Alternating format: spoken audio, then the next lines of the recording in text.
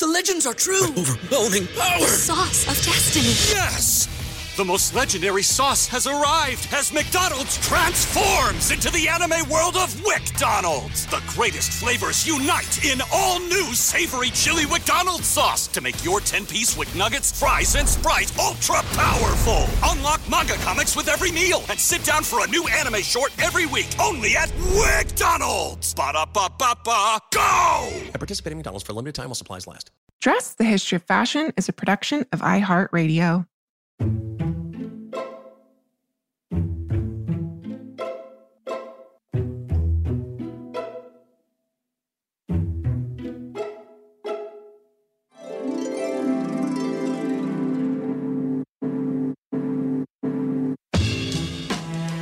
Over 7 billion people in the world, we all have one thing in common.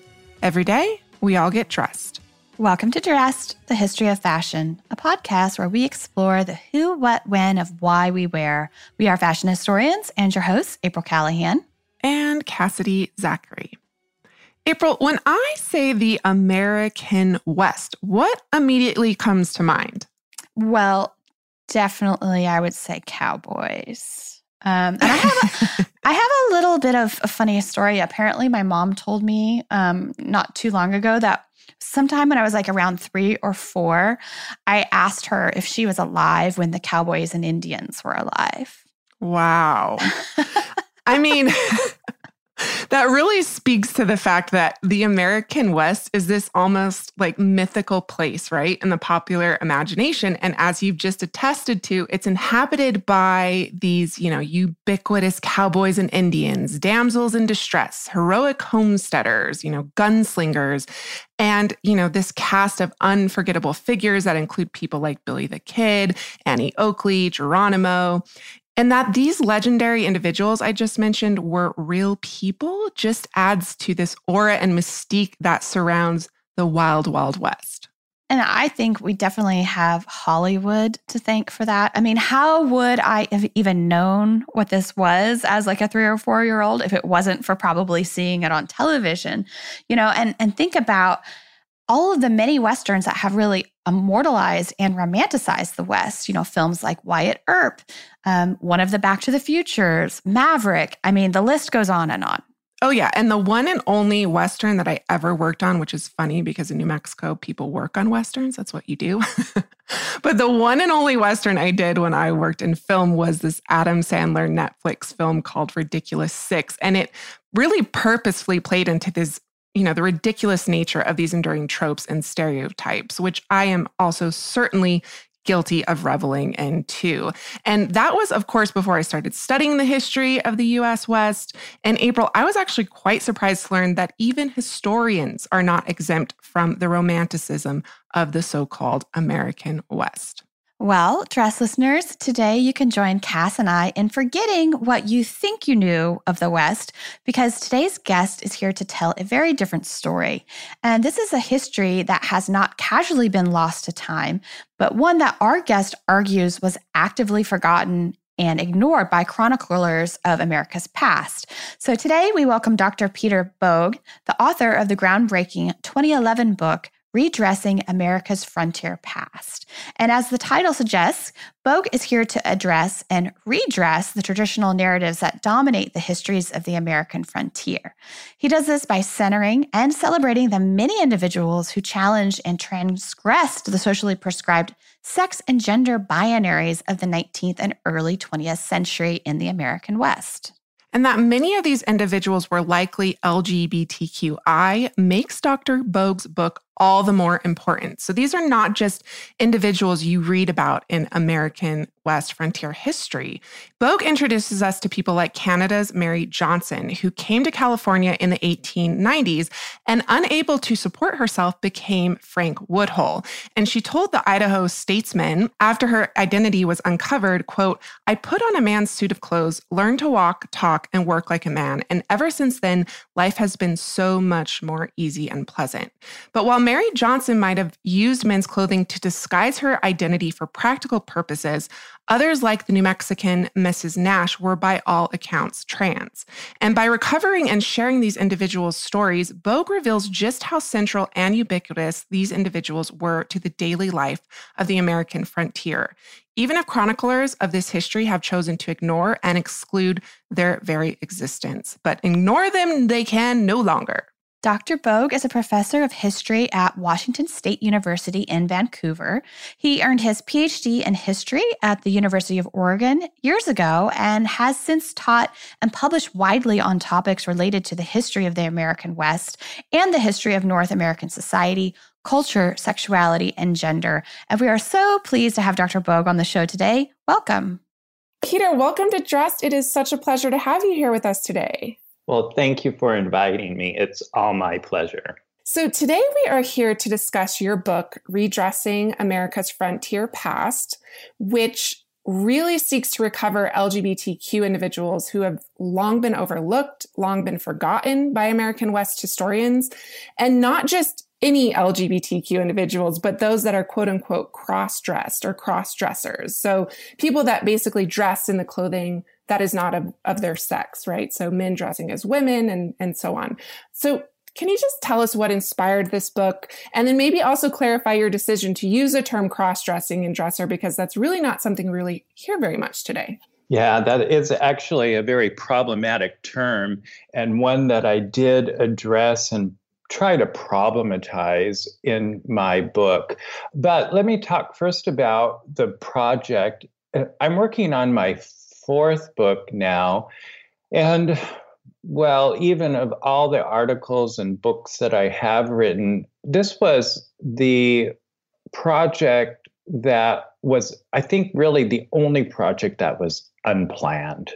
It was something that I completely fell into. And so usually I think of a project that I want to work on, and then I start the research and so on. And this was just the reverse of that. It was something I just fell into. And when I started it, I had no idea I was going to actually write a book on the topic. I was working on my second book, which deals with the queer history of Portland, Oregon, and the Pacific Northwest. It's a book that ended up being mostly, well, principally about men, men who had sex with other men. Many of these people I feel comfortable calling gay. Many of them I don't. I originally intended to write that book to include women, but as I was doing the research in trying to find sources on the topic, it was very, very difficult to find the sources. And I ended up using mostly public documents, so things like arrest records, newspaper articles, court materials. And women, because of women's place in society, were simply largely excluded from the public world. And so they didn't end up in these documents. So I had to change my book from lesbians and gays to gay men and then men who had sex with other males. And while I did this research, only occasionally would I come across something about women that was anywhere within the realm of what I was looking for. So I came across a few articles of women in the Northwest, or people I understood to be women at that time, and society at that time understood to be women, who dressed in men's clothing and came to the attention of newspapers. Either they were arrested, because in some places that was illegal to do, to dress in clothing not befitting your sex, or they may have lived as men their entire lives, but when they died and their body was being prepared for burial, there was something of a shock in the community when it was discovered that they had a body that wasn't what people had thought this person had, but was a female body. And so I just collected those few articles, and I thought one day I would do an article on women who dressed as men and lived in the Pacific Northwest. And I had found 3 that I had a good amount of information on, one in Washington State, one in Idaho, and one in Oregon.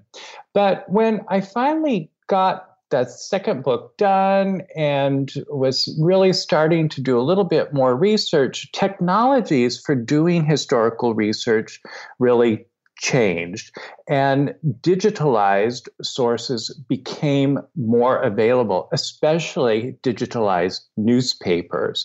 And this opened up new possibilities for me to find, and in fact, I did find a huge number of individuals like this, not just people understood to be women who dressed as men in the West, but I also came across in the newspapers stories of people understood to be men who were dressing as women. And so I had all this material. And then I also conducted more traditional forms of historical research, going to archives. And I had so much, I was able to write a book. It's such an incredible book, I just have to say, and so incredibly refreshing, I feel like, in our field as well, to see this sort of work happening. Because when you look at the historiography of American West history, for instance, it's very centered around, written by white heterosexual males about white heterosexual males. So to find this book and to read this book, and it was written in 2011, and I think I've had it on my shelf for a couple years now, honestly. It's just an incredible feat of research and so incredibly important. So thank you very much for writing it, for one. Well, you're welcome. And, of course, my research built on the work of so many people, including white heterosexual males, right, but especially women who were searching for other stories in the American West. And so my work really built on them. And it also built on the tremendous amount of LGBT history, not in the American West per se, but LGBT history that really started to be written, in the 1980s and 1990s. Now, as far as the book goes, your question was why the term cross-dresser. The book is not only about people we today consider transgender. Right. And that term didn't exist back then as we have it. And so the term really didn't exist. So although I use transgender occasionally in the book, one of the most fascinating things about history to me is going back, and the task of the historian is not just to try to tell stories from the past, but it's the historian is supposed to try to excavate from the records the mindset of the people who lived it, how they thought, what concepts they used, how they organized and categorized the world. And with that, and the fact that I had discovered such a range of people who were dressing in ways considered inappropriate for their sex, transgender simply wasn't a word that really fit with many of them, because I do write in my book about people who maybe used clothing to disguise who they were in order to carry out a burglary or a bank robbery, that sort of thing. And those people, they may have been transgender. The records did not indicate that at all. So I had to try to find a really comprehensive term.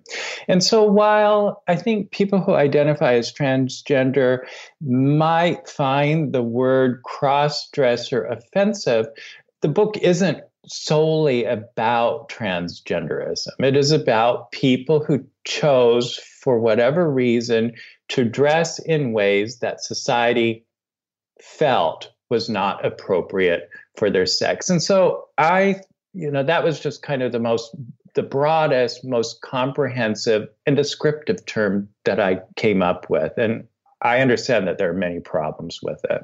Yeah. And I mean, it's problematic too. I think you write that it's limiting, and that, the very idea of crossing is crossing from one gender to the next gender. And, fitting very much within that gender binary that we've worked so hard to get rid of. Right. I think probably for you, it's like also the easiest way to describe people who are dressing regardless of why they're dressing, but they're dressing in what was then defined as opposite of their sex, as you said. And while we're talking about it, I'm going to skip ahead to my next question, because I think it is really important that we talk about American and European understandings of sex, sexuality, and gender during this period, because like you said, people, and that's including scientists and doctors, they really just did not have the same understanding of the differences between these three categories. So they're kind of all lumped together, right, in something that became known as sexual inversion. Can you tell us a little bit more about that? So science was just well, there have always been explosions in the history of science, but the late 19th century was an especially explosive time in science. And one of the new sciences that developed in the second half of the 19th century is the science of sexology. And the people who were scientists who studied sexology were known as sexologists. So sexologists, they were interested in trying to understand the full range of human sexuality, and they folded into that gender. In fact, gender could not be separate from sex at that time in their mind. And so someone's sexuality was linked to their gender performance. And so today, while we may separate transgender, gay, lesbian, even intersexual or bisexual or transvestism, all these different things that are separated out from each other in the 20th century, they were all lumped together into this one term, sexual inversion. But the process of sexology in the 19th century, late 19th century, and into the early 20th century was further than subdividing and categorizing individuals who, as science progressed and studied more and more people, began to find patterns that suggested there was something more complicated than this one overarching term, sexual inversion. So, speaking about the relationship to clothing, transvestism, the term transvestism, and people who were understood to be transvestites, and that was very different from how we later understand it in the latter part of the 20th century. But that term and those ideas really started to formulate in the first years of the 20th century. And I think the term was coined sometime around 1910. And so slowly peeling off from sexual inversion would be this whole panoply of identities that we include LGBTQI, questioning, that sort of thing today. So it was sexologists all thought of it as one group of people. And so trying to match up or figure out the differences between how scientists were thinking and then how everyday people were thinking about this, and then also people who might be understood by science to be sexual invert, how they understood themselves.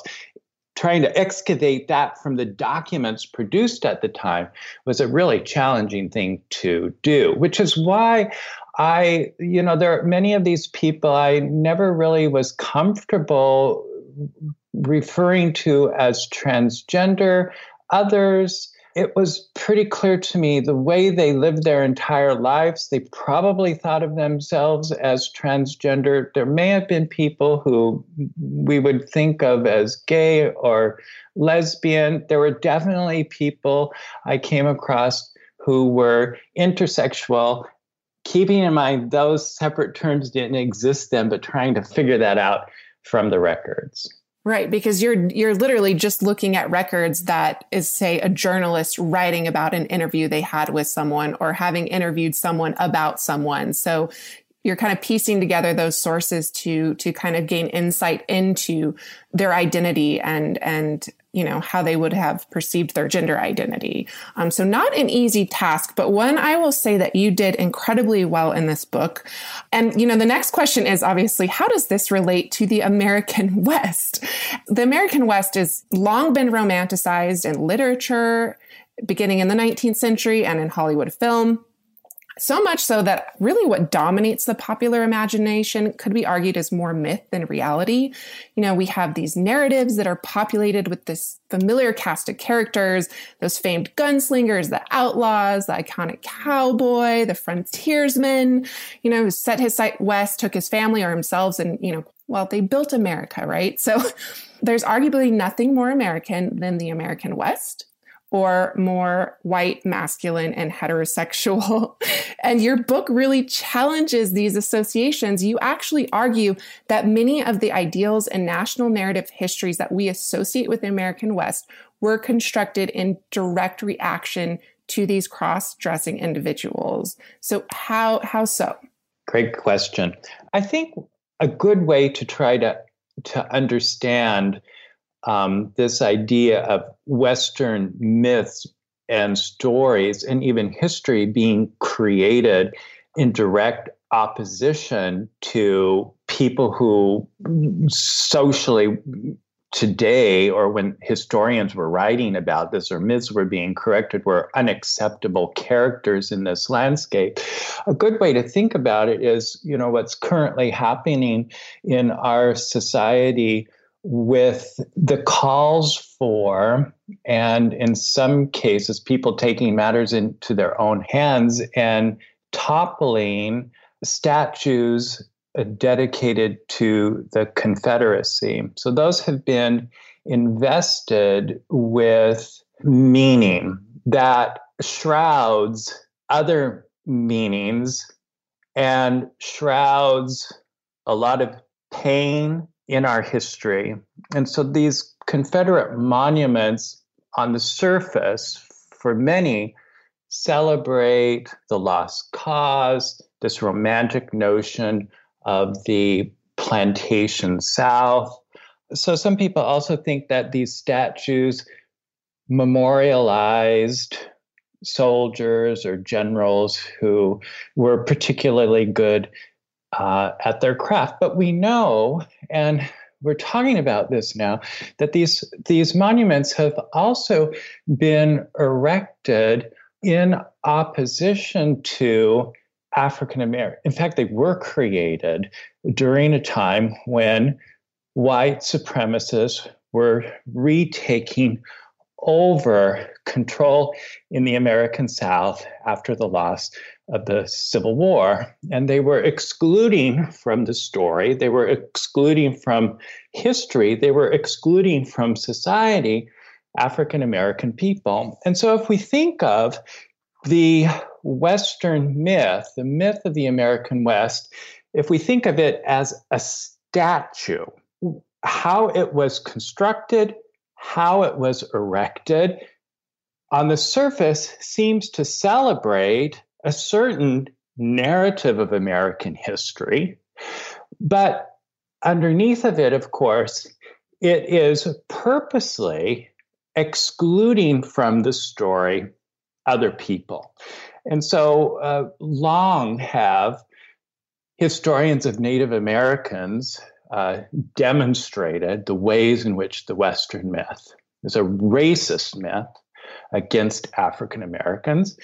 I wanted to look at how the Western myth was also created in opposition to people who were, surprisingly, when you look at the records, all over the place and very much a part of the story.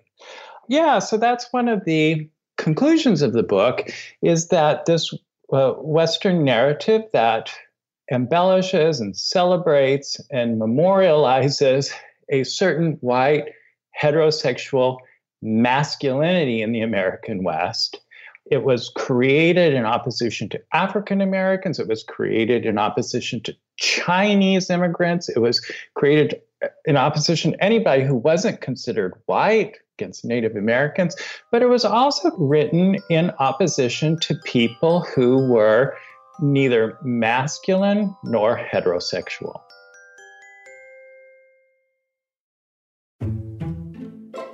And now we get to learn about some of these incredible individuals that you've uncovered. And I have to say that I love how you wrote this book, because each chapter starts out with a story of an individual, and it often includes an image or images of those person. You know, there's so many books that are written in academia and in history that just don't have this level of storytelling. And I think it's so clear that you worked so hard to recover and uncover these once lost people that I really appreciate that you took the time to introduce us to them and their story. And you do that with every single chapter.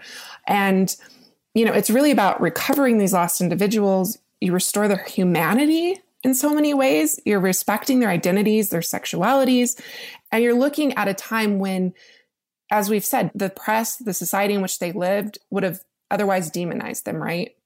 So I have to know, how did you go about finding these people? You did mention a little bit about digitized sources. Can you just tell us a little bit more about your sources before we dive in and meet some of these people? So, of course, all of the sources were problematic. I never was able to directly interview any of the subjects, and very few of them left records. There were occasionally some who did that I came across, and so that was a great find. Yeah, so I really did start with newspapers, and that clued me into some people who maybe showed up in, a really good example is Harry Allen, who was born Nell Pickerel from Washington State. This individual, I came across newspaper article after newspaper article after newspaper article. And so I was able to kind of sketch a biography of his. So this is a person I would consider transgender, female to male. So I was able to put together a biography, and then it allowed me, finding out where he was at a certain time. Then I was able to look more carefully in other public records. He was arrested in Portland, for example, in 1912. And so I went and looked at arrest records. I happened to just chance upon a dissertation of a woman who was writing her dissertation on sociology. She was from Portland, and she happened to just visit the city jail in 1912 to collect information about women who were incarcerated, and Harry Allen happened to be there. And so this researcher did an entire biography of Harry Allen in the dissertation. And so, you know how history is, you get these clues, and you're able to then go to the public archives and find these things, because as you also probably know, public archives have been constructed leaving out the stories of so many people. And so you don't typically go to a archive today. I mean, this is changing, thankfully, and, ask to see the files on LGBTQ history. Those don't exist. So you have to look through masses and masses and quantities of material to come up with these people. But the newspapers were really vitally important to do that for me, to kind of clue me in. And then it allowed me to go to census records, to court documents, to arrest records. And then one day I was doing some research just on my family history. And my family, the Boags, they lived in central Minnesota in the mid-19th century. And I happened to discover, I think it might have been on Ancestry.com, a county history of Meeker County, Minnesota. And it was published in 1876. And I thought, oh, well, gosh, maybe my family, they were living there at the time, maybe they ended up in this county history. They did not. I don't usually have good luck doing my family history. But as I was going through this county history, I chanced upon an entire chapter dedicated to a female to male person from New York who ended up in Minnesota in the 1850s and worked kind of as a frontiersman there, was part of the community. And then one day something happened and his clothing failed him and he was discovered to have the body of a woman. And it was a huge sensation in Meeker County, and the county history had an entire chapter written about him. And so sometimes it was just pure serendipity how I came across some of these material. It was so much fun. I never had so much fun doing a project as this one. Yeah, and probably because you're just meeting all of these incredible people in these sources, right? And then tracking them down and trying to find more and more, like you said, of their biography and their history. So you mentioned Harry Allen. There's so many people like him featured throughout this book. I would love if you would highlight a few of them for us and just tell us more about them. Well, okay, so another one that I found especially fascinating, because this person was a little bit out of the ordinary, even for the type of people I was discovering and I otherwise discovered. This person's name was Bert Martin. His birth name was Bertha Martin. And Bertha was born in the 1870s in Missouri. Now, I came across the story of Bert Martin. This was another by pure accident. I had done some research on some cross-dressers in Nebraska, and then I traveled to the state archives in Nebraska, in Lincoln, Nebraska, to do some follow-up in some newspapers that were on microfilm but hadn't been digitized. And I was tracing this one individual, and all of a sudden I came across these stories about Bert Martin having been arrested around the year 1900 in Nebraska for horse theft. And Bert Martin was arrested as a male, but when he got to the state penitentiary to serve his 2-year term or whatever it was for horse thievery, his cellmate became somewhat suspicious that Bert was not a male. And the prison authorities were called in. They did a physical examination, and they were convinced that Bert Martin had the body of a female. So they made him dress in women's clothing, and they sent him to the women's side of the prison, which was much smaller because there were fewer women in prison. But as I dug into this story, I went back. One of the things I did was I went to the 1880 census to find Bert Martin with his family. And lo and behold, his name was Bertha Martin, and he was noted in the census in Missouri as being a female. So, following the records, the paper trail, court documents, these physical examinations, and Bert Martin's subsequent history, it became clear to me that Martin was intersexual, born intersexual. His parents understood him to be a female and raised him as a female. But for many people who have ambiguous genitalia or they're wrongly categorized at birth, as Bertha grew, she understood herself to be male and took on a male identity, dressed as a man, and went out into the world as such, and even married and fathered children. So it was clear to me that Bert Martin was intersexual. So that was one of the most fascinating stories that I found. And so I was able to find a picture of Bert Martin that's in the book. And that story really had a deep resonance for me as a gay person, and some of the prejudices and discriminations that I faced in my life. Right. And there's so many stories about these individuals overcoming so much during their life. Many of them are being reported in the papers because they were arrested. Many of them many times being arrested because they continued to dress in clothing that was not of their sex, and that was illegal. That became illegal in a lot of places in America. So You talk a lot actually in the book about how society handled men and women cross-dressers differently, specifically in the 19th century. Can you talk about maybe the many ways in which the decision of women to dress as men was first justified by society?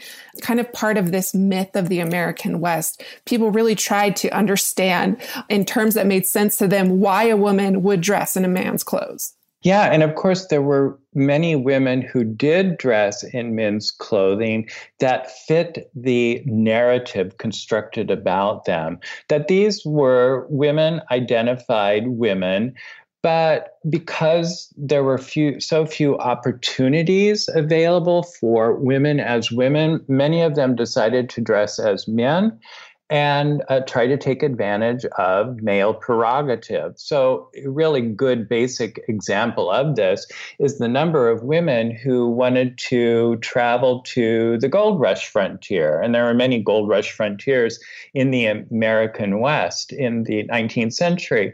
But for women to go on their own to these places and live that was simply unimaginable. The dangers and just the freedom that a woman would demonstrate, her freedom from male domination and patriarchy to undertake such things. So it was just simply not allowed.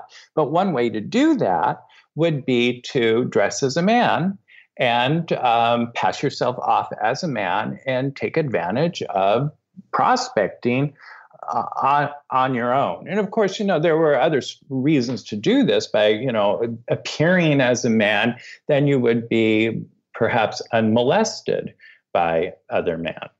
Okay, so there were a lot of identified women who did this. Now, I was curious, though, to what degree some of these supposed women-identified women, in fact, were not women-identified women. And so a really good example of that was Joe Monahan in Idaho, came to the Idaho Gold Rush in the Owyhee Mountains in 1867, dressed as a male, had been born in New York in about 1850, had always, according to the stories of her family or her adopted family, had always, as a girl, liked to dress in boys' clothing. In 1867, decided to dress permanently as a man, head off to Idaho, and lived in this community as a man for 36, 37 years until Joe died and his body was being prepared for burial, and the people discovered that Joe was, in fact, had the body of a female. So Joe would be an example, I think, of somebody who really was transgender. He always lived his life when he was able to make the decision to dress as a man. He lived his life as a man, and he passed himself off as a man, and he was largely accepted in his community as a man. There were some people over the years who had questions about Joe, but they always accepted Joe as a man and just let him live the way he did. So there are actually cases where some of these people are accepted to a degree in their communities. So they weren't, it wasn't, they weren't all demonized. There wasn't prejudice against all of them, but there are cases of just the reverse of that happening. So you actually write about Joe that newspapers, news articles circulate about him for years, and they really work to fictionalize his womanhood. They work to explain away, basically, why he dressed as a woman. They basically rationalize it. Some of the ways that these women dressing as men were rationalized by society was job opportunity, travel. They could travel unaccompanied. They wanted to wander freely. They wanted to visit places that were off limits to them. Some of them did it because they were criminals and they wanted to disguise their identity. So that happens. But by the end of the 19th century, you do write that there was this shift that has to do with the way that sexuality began to be understood, the creation of the gender binary system, something that you write about. You write about the gender binary, which we're all very familiar with as being a social construction, but also the sexuality binary. So you're either heterosexual or you're homosexual. Those sorts of things were starting to be considered and studied and understood. And as a result of that, and as a result of the so-called new woman, you write that society and newspapers increasingly, quote, linked women's cross-dressing to matters of sexuality. Can you talk a little bit about that kind of shift at the end of the 19th century? Yeah. So, in the 19th century, it was a little bit more innocent. Oh, she had to dress as a man because, the limited opportunities available. Or she had to dress as a man because women couldn't travel on their own in the American West. Or, what was a woman without a man to do? How was she to make a living? So that fit into this narrative of the West as kind of this wild frontier, and it would only make sense that a woman in this situation might try to live as a man in order to negotiate this difficult world. But as sexologists continued to do their work, and it wasn't just something that the scientific level, but society also was developing. They were kind of working in tandem together, science and society, coming up with these ideas about sexual inversion, homosexuality, lesbianism, transvestism. As these ideas circulated more, then observers of people who didn't fit the gender norm in the West, people who might dress in the clothing of the opposite sex, they became increasingly suspect. Was there something more to a woman dressing as a man than a woman needing to do this because of the social exigencies of the time? And so it really was the end of the 19th century, the beginning of the 20th century, where some of these individuals who really persisted as dressing as men or women, depending upon what their sex appeared to be. But some of them were also discovered to be having relationships with other people thought to be of their same sex. And so as more and more of these people appeared in society or became known in society, then these people started to be written out of that history. Now, there are many examples of people who persist in the popular imagination. Some of the best known ones are like Calamity Jane. She dressed as a male.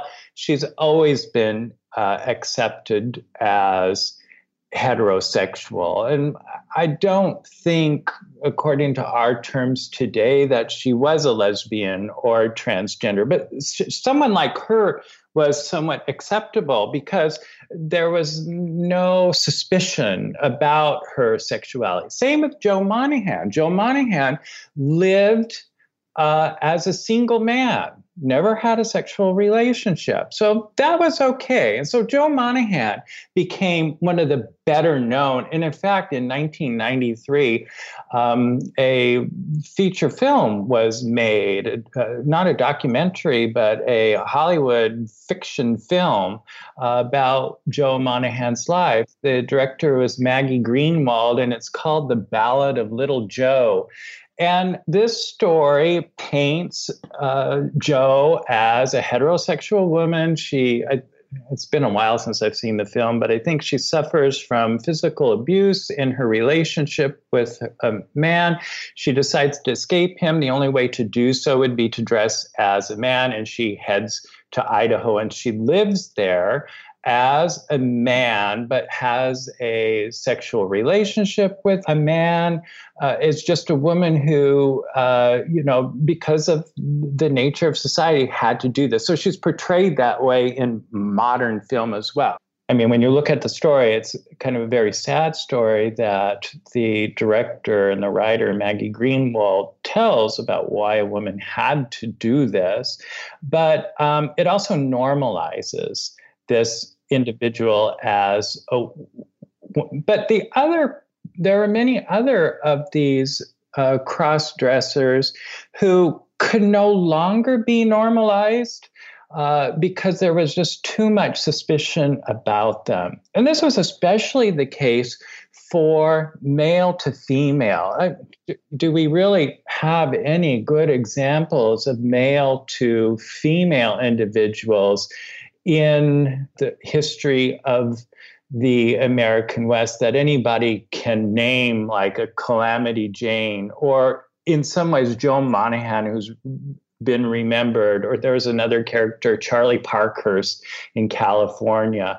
There really isn't, because it was just too difficult to try to fit a male who decided to dress as a female into this increasingly white, masculine, heterosexualized version of the American West. And so these people are going to be written out of that history, and in the process of writing them out, to go back to one of your earlier questions, this is how the Western myth was created, in direct opposition to these people. Dress listeners, we often refer to ourselves on the show as dress detectives, but what if we told you that you could travel back in time and solve your own fashionable mysteries? Because you can, by joining us in playing June's Journey. And April, I can't tell you how much fun I've had playing June's Journey. It's this hidden object mystery game with a captivating detective story. It takes you back to the glamour and intrigue of the 1920s with this diverse cast of characters. And basically, each new scene takes you further into the story of a thrilling murder mystery that sets the main protagonist, June Parker, on a quest to solve the murder of her sister and uncover her family's many secrets. You will sleuth with June in the antique parlors of New York, the chic sidewalks of Paris, and you can even build your own luxury island estate where you get to decorate and plant decadent gardens. And there's also a chat and challenge feature where you can play alongside friends. So join us, dress listeners, in putting on your detective hats and escape to a bygone age of mystery, danger, and romance. Discover your inner detective when you download June's Journey for free today on iOS and Android. Cass, as you know, we are going to be expanding our fashion history travel offerings this year. So you better bet that I'm going to be brushing up on my language skills with Rosetta Stone. With more than 25 languages offered, including Spanish, French, Italian, German, Korean, Chinese, Japanese, Dutch, Arabic, Polish, and so many more, that world out there is practically at the tip of your tongue. And that's right, dress listeners. For more than 30 years, Rosetta Stone has been the expert in language learning. There are no English translations, so you really learn to speak, listen, and think in that language, which is incredible. You learn by immersion, and their programs are available to use on your desktop or as an app. And let's not forget that there is an amazing built-in true accent feature that gives you feedback on your pronunciation, so you learn the proper accent from the very start. For a limited time, dress listeners, you can get Rosetta Stone's lifetime membership for 50% off by visiting rosettastone.com/today. That's 50% off unlimited access to 25 language courses for the rest of your life. Redeem your 50% off at rosettastone.com/today. Nice buns, soft, fluffy, and ultra-low net carbs. Discover Hero Bread, the delicious ultra-low net carb bread with incredible taste and texture. Hero Bread has 0 grams of sugar and is under 100 calories per serving. Plus, high in fiber with 5 to 10 grams of protein per serving. Order from hero.co now and get 10% off your first purchase with promo code AH10. That's 10% off with code AH10. HERO.co. Society and, newspapers, et cetera, were able to explain away, as we've said, the reason why a woman would dress as a man. It makes it exponentially harder if you're a male who's going to dress as, the quote unquote weaker sex, why would you do that? What could a woman possibly have that a man would want, right? Because he has all the power in society. And I especially love your chapter on race and how race really comes into play when society starts to address men dressed as women, because it really plays a central part. Can you talk a little bit more about that? Sure. And so probably the only male to female figure from the West whose story has been investigated time and time again by some historians, but is still not, a household name, is the figure we know of as Mrs. Nash. We don't really know Nash. Nash was, the surname is from one of her husbands. We don't really know what her first name, we know very little about her early childhood. But what we do know about Nash, or some people called her Old Nash, is that she was Mexican. She was born in Mexico, apparently, or in the Southwest borderlands that became part of the United States, but her cultural, ancestral roots are Mexican. And I point out in my book that part of the reason why Nash is remembered, if it remembered at all by historians, and why the story is so interesting and can be safely dealt with, is because, in fact, Nash is also racialized as a Mexican. So it's acceptable, or it became understandable, that men who dressed as women were also men who were from races other than the white race, whether this be Native Americans or African men or Mexican men. It's understandable that they would become women because they were less than masculine anyway. And they are people who are marginalized. I'm not saying this. This is what the writers of this myth, the social, these are marginalized people who can be excluded anyway. So it's all of a piece. It's all of a piece with Mrs. Nash, that she became a woman because she's also Mexican. Right. And I mean, you see that really a lot during this period. This is the period of the Mexican-American War, where basically Mexico had its independence from Spain for about 25 years. And then the Americans come in and say, no, we want New Mexico. We want the Southwest, right? So you see them really marginalizing and discriminating against Mexicans as a way to justify Anglo-American expansion into territories. I mean, you see that that's the definition of colonialism, right?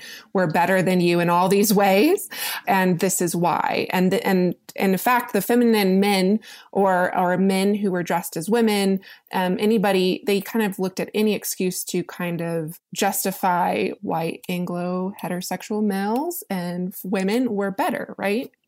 Well, this is part of the colonial story. Gender is very much a part of the colonial story, because the definition of a male was not just someone who acted.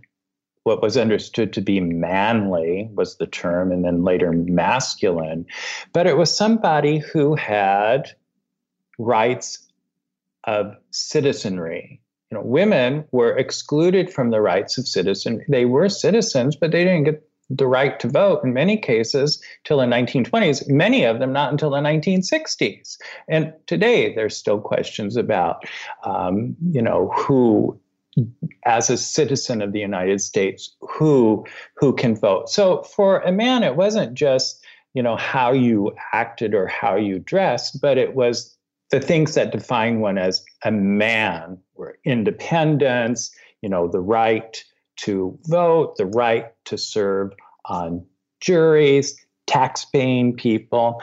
And so racial, they weren't always minorities. In some places they were the majorities, but racial minorities, for lack of a better term, men were considered less of a man because they were excluded from these rights of citizenry. So it wasn't just that some might be seen as feminine, but seeing them as feminine or effeminate was that they weren't full male citizens of the country.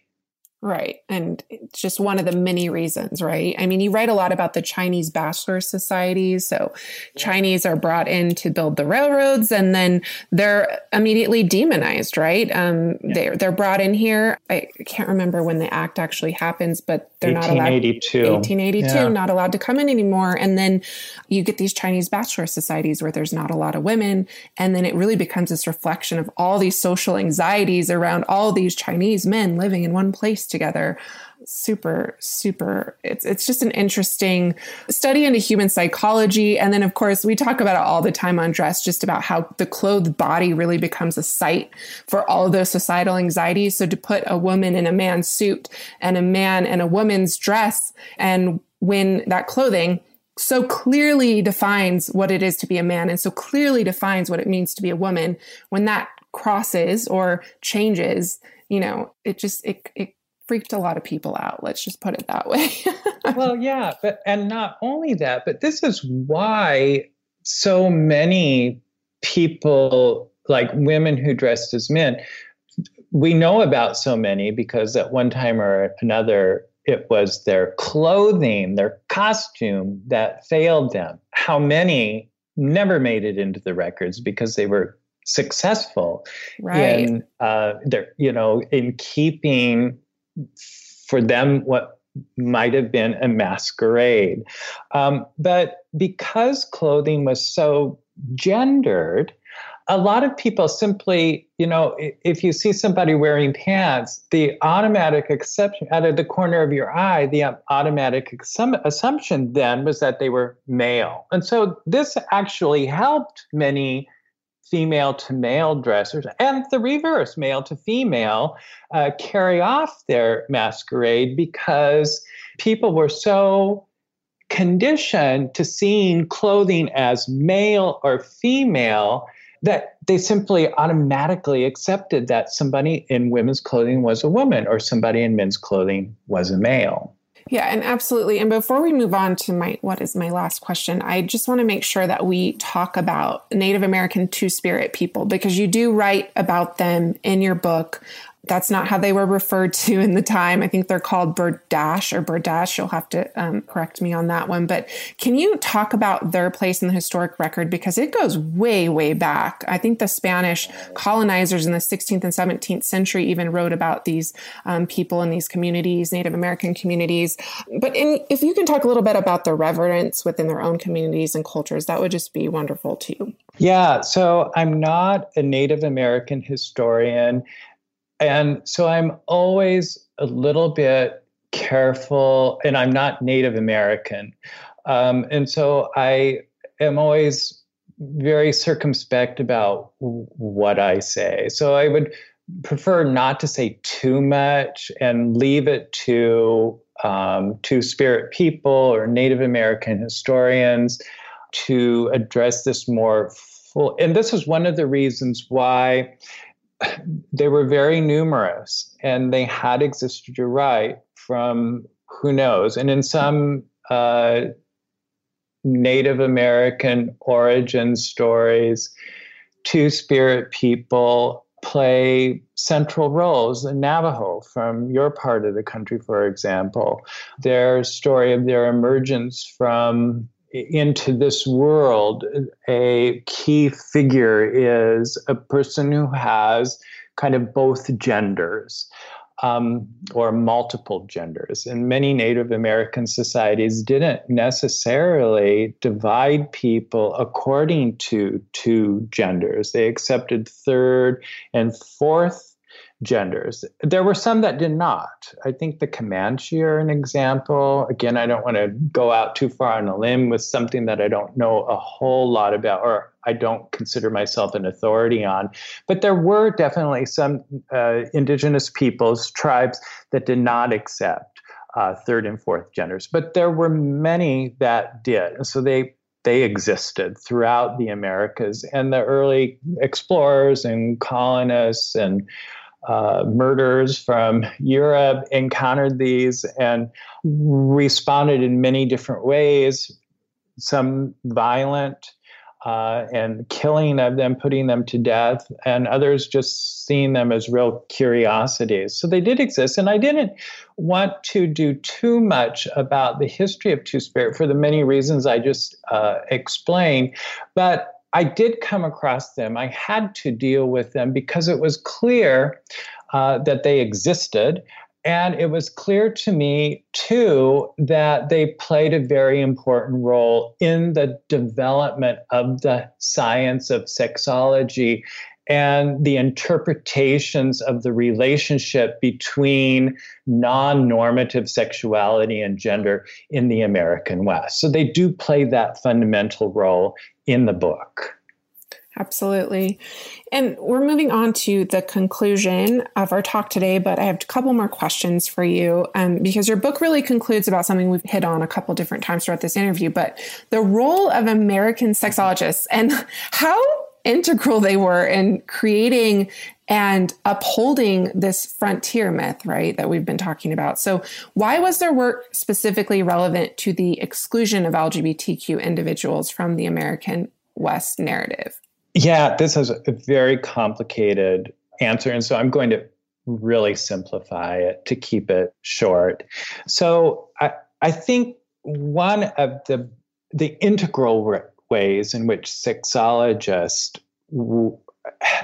cleaned up the frontier of non-normative sexuality and non-normative gender is the way in which they explain the reason why people became non-normative in their sexual. What was the cause of sexual inversion? And sexologists who were studying this in the late 19th century felt that sexual inversion was only increasing with the so-called modernization of society. So they identified the causes of sexual inversion with that which was modern.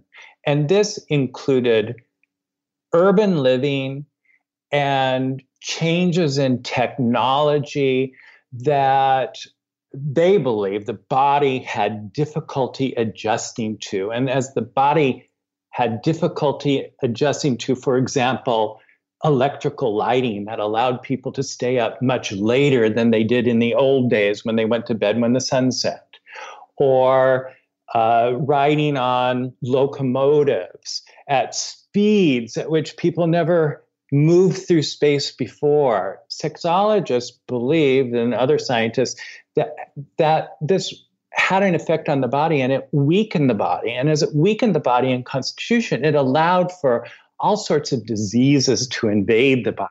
And one of these diseases was sexual inversion, or simply modern urban life. And so the Western myth, of course, is not about, part of the Western myth, of course, is train robberies and that sort of thing. But the American West, the frontier West, is just the reverse of modernity. It's just the reverse of modern urban living. If sexual inversion is caused by modern living and modern urban living, then it is something that's not caused by life on the frontier. So this is how sexologists played a role in cleaning up the frontier of these people who were mucking up the story. And we should say too, because we haven't said this yet, but so there was this part of the myth of the frontier is that it ended in 1890. Yeah. So right when, we're ushering in the 20th century and all the modern and innovations and inventions that brings, is that we're also quite literally leaving the so-called frontier in our past because it no longer exists. This is one of these historical coincidences, but this is how it all fit together. The American frontier was perceived to end in 1890. And it's also when America was becoming modern. So this all fit together in explaining, or explaining away people of different genders and sexualities and removing them from the American story. This is not the American story. This is not the story of the frontier and the West. But in fact, it very much was. Yes. And removing them, but only to be recovered by you and your incredible book. But I have to say, thank you. Yeah, it was published in 2011. And when I emailed you to request this interview, you said, it's actually you've been getting a lot more interest in it recently. And I have to know why you think that is, why you think your book is seeing renewed interest at this point in time. Yeah, it's kind of amazing. It's just been the last 3 or 4 years. I think maybe part of it is because it has kind of finally, a lot of the history books that historians write end up only being read by other historians or academics. And this book has, it's taken a while, I think, for it to kind of move beyond the academic circles. So that's part of it. So I've been getting, you're an academic, but I've been getting requests from non-academics. I've given interviews to Backstory. Last summer, Sabrina Imbler, who writes for Atlas Obscura, she interviewed me. 2017, a blog in France, in Paris, Le Panetier, interviewed me and put it on their blog in English, in French. And so it's moved out of academic circles. So I think that's part of it. And now I'm also working on an exhibit, a museum exhibit for the Washington State Historical Society that hopefully will travel. So I think that's part of it. But also, it's just in the last few years that transgender issues have really become increasingly part of the news. Transgender people have been around forever. And, the transgender rights movement or activism, certainly was starting by the 1970s, if not before. But it seems that transgender rights and transgender issues are really starting to be taken seriously. There's a long, long, long way to go, as there are in the rights of all people in humanity. Of course, there's been these horrible reversions of some of the executive decisions and actions of President Obama in the current administration. But as these reversions and repeals are happening, this is making it more of an issue that people are learning about. So a lot of that's happening now. So I think that's part of it. Yeah. And honestly, representation is so important. And so I can only imagine, as a trans person, to see a book like this, to see yourself being written essentially back into history, because history and historiography of American West and across subjects has largely ignored that history. And so to see this sort of book, your intervention in the field is so incredible and so important. So I think that's definitely part of it too. Thanks. I have, some transgender people, even though, again, the book isn't only about transgenderism. In a way, it is completely about transgenderism, because when a person, for whatever reason, begins to act in ways that society considers to be the other gender, that is a transgender phenomenon. But I have some transgender people who identify themselves as transgender have reached out to me over the years, and some very heartwarming responses that I've received. And so, if it can do some people some good, that's more than I could ever ask for. Yeah. And I can't stress enough to our listeners that like you said, this book is accessible. It's stories. It's full of humans, incredible biographies, and incredible people that you've really worked really hard and really compassionately, I must say, to bring back into the historic record. So go out and get it, read it. Peter, thank you so much for being here with us today. This was a real pleasure.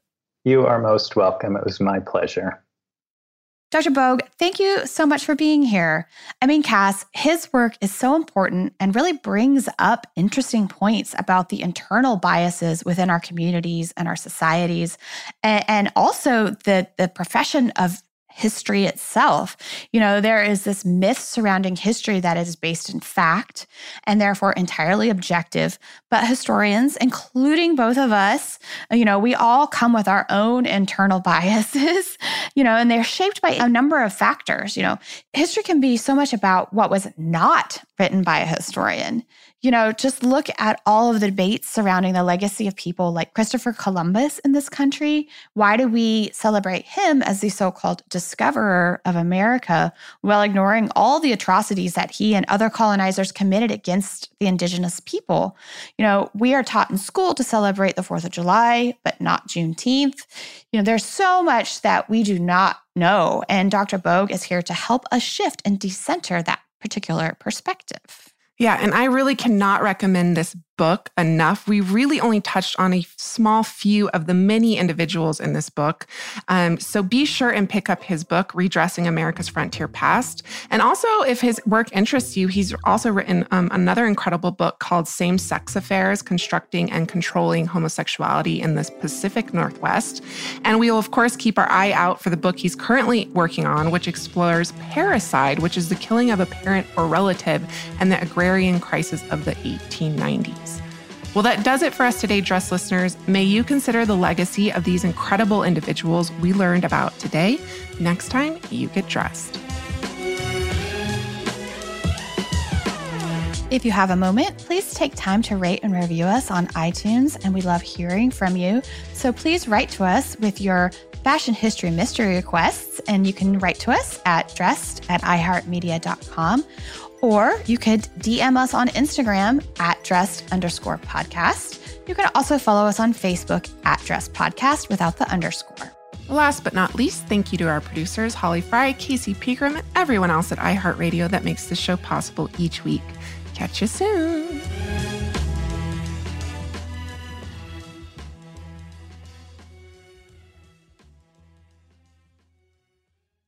Dress, the History of Fashion is a production of iHeartRadio. For more podcasts from iHeartRadio, visit the iHeartRadio app, Apple Podcasts, or wherever else you listen to your favorite shows. Everybody in your crew identifies as either Big Mac Burger, McNuggets, or McCrispy Sandwich. But you're the Filet-O-Fish Sandwich all day. That crispy fish, that savory tartar sauce, that melty cheese, that pillowy bun. Yeah, you get it. Every time. And if you love the Filet-O-Fish, right now you can catch 2 of the classics you love for just $6. Limited time only. Price and participation may vary. Cannot be combined with any other offer. Single item at regular price. Ba-da-ba-ba-ba.